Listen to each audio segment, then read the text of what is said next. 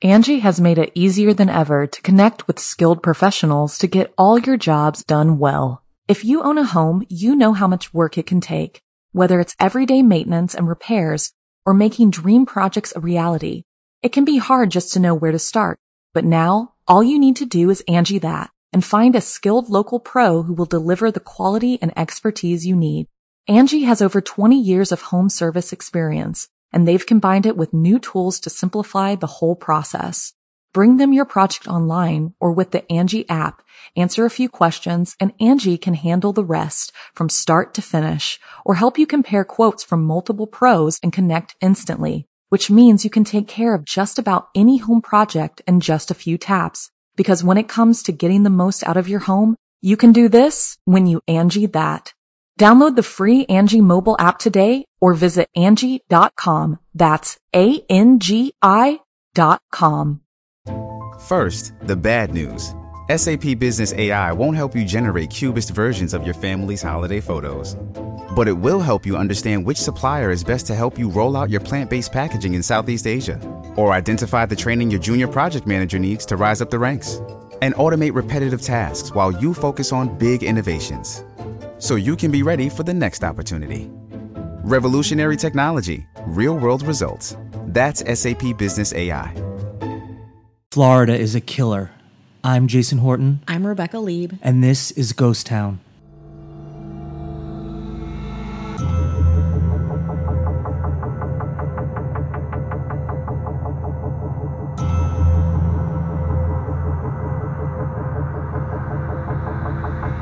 So we've been doing a lot of Friday fails that are very current. I think they're very close to my heart because I kind of lived through them.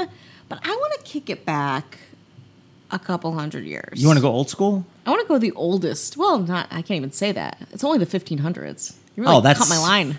I was a baby back then. Just a baby? Yeah?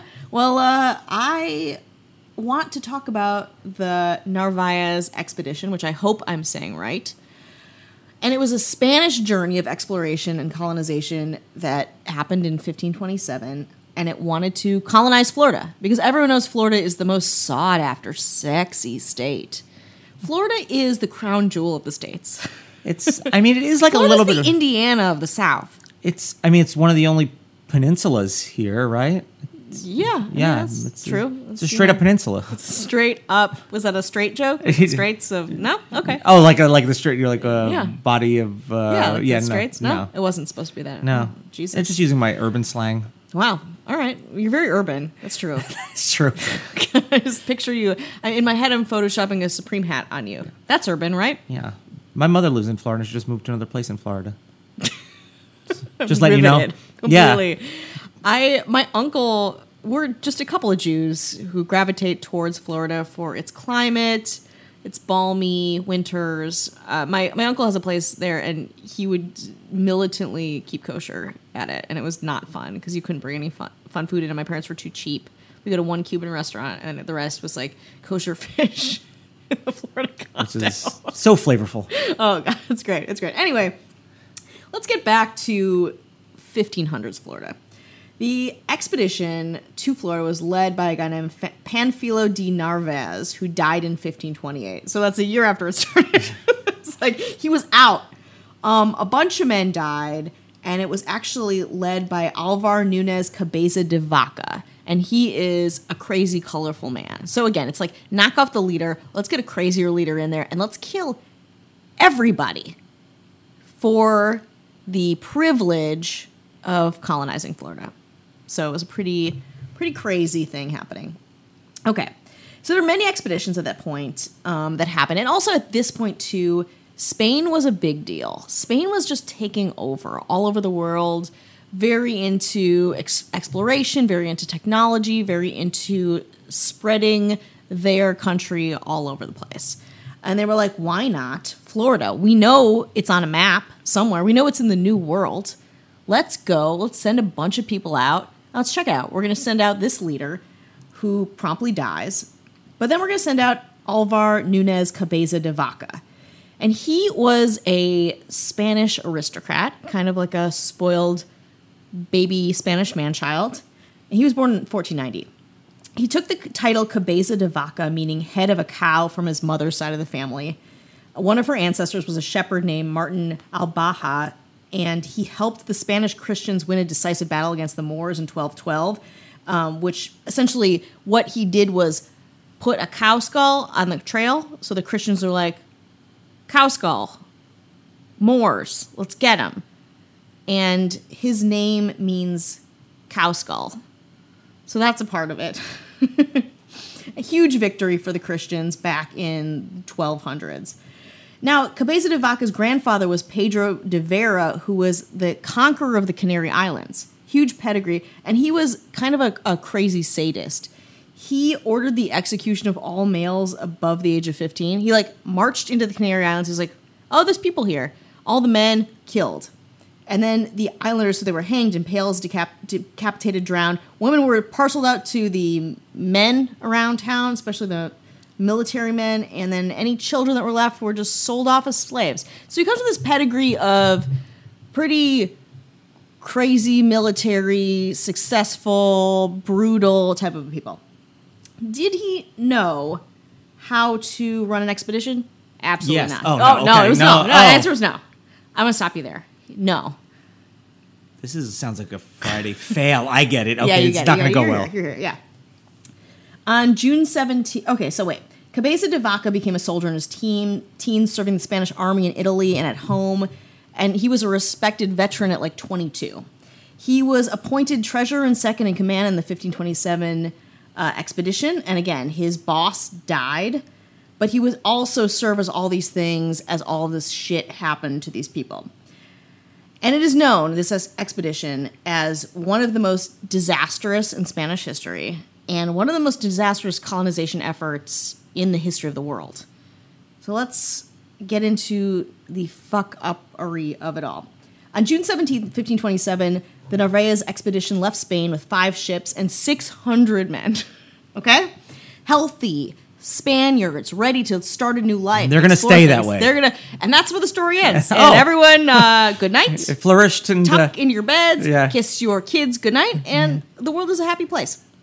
Anyway, so Cabeza de Vaca was part of it. The mission was to establish a colony in Florida, which stretched from the southern tip of modern-day Florida along the Gulf Coast to the Rio de las Palmas.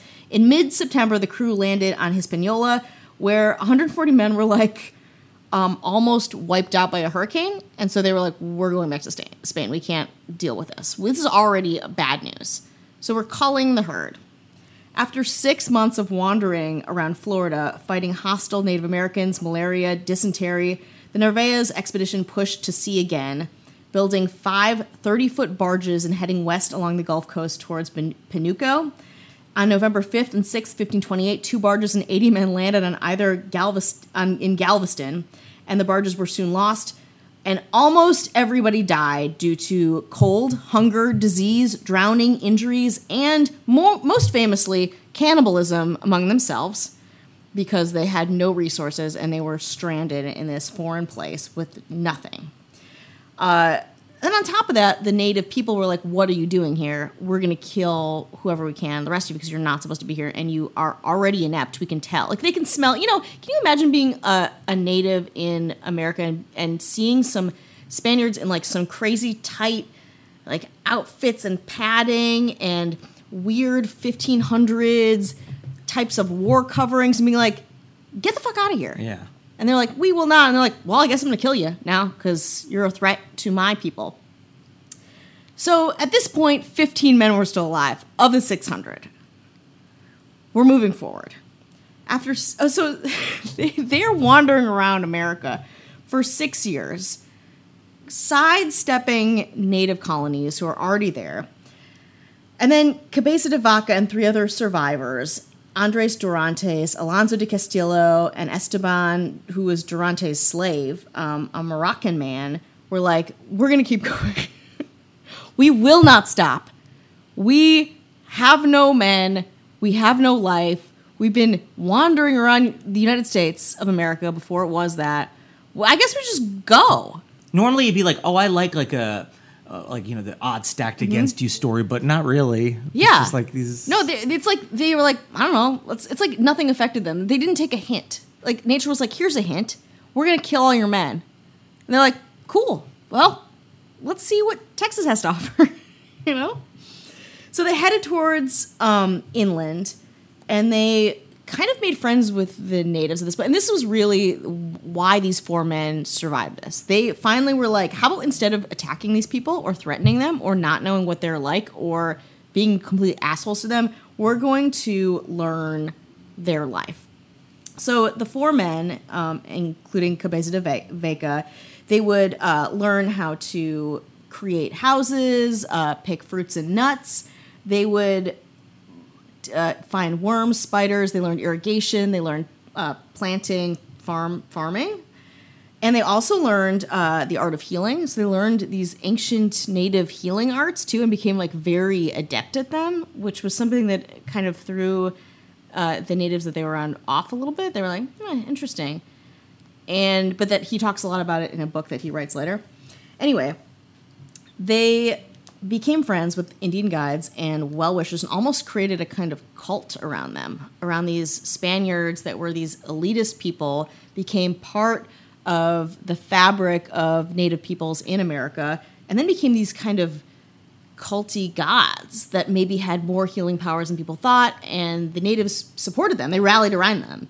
In late January 1536, they met up with a party of Spanish soldiers, finally, who were on a slaving expedition. Again, dark part of the history. Also, you don't hear slave as a verb very often. It hits you not so great, you know? Yeah, it doesn't feel good. No, it's not good. So they met up finally with other Spanish soldiers after 7 years of wandering. And the Spanish soldiers who were there were like, who are you? And they're like, we're from this expedition. And they were like, what? They're like, yeah, we are from, and they're like, we don't believe you, because they looked like ghosts of who they once were. And they were, again, very decked out in things that didn't feel traditionally Spanish. And then they were like, can we kill the natives that are with you? And they're like, no, don't do that. Don't do that. They're our friends now. And we heal them. We heal people around them. So they prevented the new Spanish soldiers on their slaving mission from enslaving or killing their friends. And then finally, in July 1536, the 4 arrived in Mexico City to heroes' welcomes, where there was already a large Spanish population at the time that wasn't already killed everyone or had been killing. So Cabeza de Vaca wrote a book about his adventures, La Relación, the account, after he went back to Spain in 1537, and it was first a report to the king, but it was published to the public in 1542. A second, slightly revised edition came out, which combined the stories of other people with it. On one level, it was a historical anthropological document. In Texas alone, Cabeza de Vaca named and located 23 Indian groups and their clothes, language, eating habits, rituals, homes, and migrations. On another level, it was like a selfish man's memoir to his own heroism. So it kind of traverses both those things. Helpful and egomaniacal. When Cabeza de Vaca, Dorantes, Esteban, and Castillo appeared out of the desert under the Spanish slave hunters, the Spanish soldiers were speechless. Again, they talk a lot about the description of them being not of this world. They thought they were ghosts. They thought that one expedition had been gone years and years ago. But again, this career soldier who started out as this very elitist, entitled dude, killed most of his men, became one with the early Americans, and then became this cult figure with them, and then became a hero back to the Spanish conquistadors that he came from. So we went full circle. So he lived long enough. He just survived long enough to become, by survival, to become... He didn't die. Yeah. He didn't die, and so he became all of these things. But he also helped kill other people. Like, if he were a better leader, none of this would have happened. This wouldn't even be a fail. But the fact that he killed almost, 596 people, essentially. Well, again, with a leader before him. But he's still a hero. You're not saying he's the revisionist.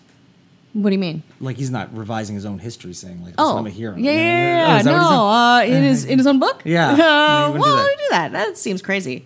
But this is a huge fail because so many people die so needlessly, too. We talk a lot about conquistadors, or like this period of time where a lot of different European countries are trying to colonize the world.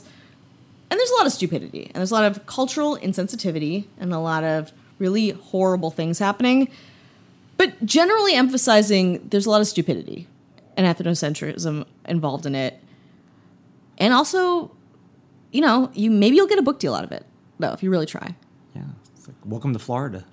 Can we welcome people to patreon.com/ghosttownpod? Yeah, we can. If you go and if you can survive, you get one free healing session with a guy from 1540. Yeah, but other than that, you get 2 bonus episodes. Yeah, and there's got to be 20-something bonus episodes by now for you to check out. 20-something. Yes, 20. We got 3 Baker's dozens in there. Yeah, we got Don't do the math. No, don't do the math. It's like 86. Yeah. And then if you want to message us, you can message us at on Instagram at GhostTownPod. Yeah. Or email us at ghosttownpod@gmail.com. That's kind of fun too. That's really fun. If you have a lot of attachments, please email us. That's one of my less so on Instagram. That's one of my credits, is being the guy from Gmail. You're the guy from Gmail? Yeah. Oh my God. Yeah. Well, I never thought I'd meet you. Well, you did.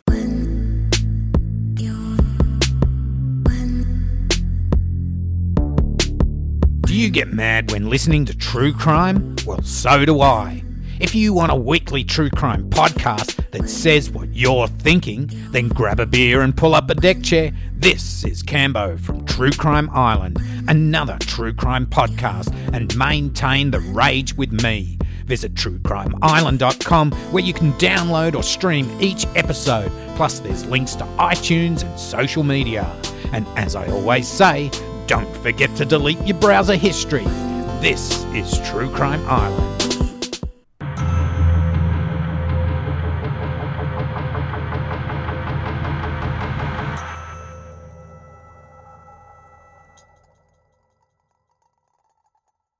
Angie has made it easier than ever to connect with skilled professionals to get all your jobs done well. If you own a home, you know how much work it can take, whether it's everyday maintenance and repairs or making dream projects a reality. It can be hard just to know where to start, but now all you need to do is Angie that and find a skilled local pro who will deliver the quality and expertise you need. Angie has over 20 years of home service experience, and they've combined it with new tools to simplify the whole process. Bring them your project online or with the Angie app, answer a few questions, and Angie can handle the rest from start to finish, or help you compare quotes from multiple pros and connect instantly, which means you can take care of just about any home project in just a few taps. Because when it comes to getting the most out of your home, you can do this when you Angie that. Download the free Angie mobile app today or visit Angie.com. That's ANGI.com. You've worked hard for what you have. Your money, your assets, your 401k, and home. Isn't it all worth protecting? Nearly 1 in 4 consumers have been a victim of identity theft. LifeLock Ultimate Plus helps protect your finances with up to $3 million in reimbursement. LifeLock alerts you to identity threats you might miss. And if your identity is stolen, your dedicated U.S.-based restoration specialist will work to fix it. Let LifeLock help protect what you've worked so hard for. Save 25% off your first year on LifeLock Ultimate Plus at LifeLock.com/aware. Terms apply.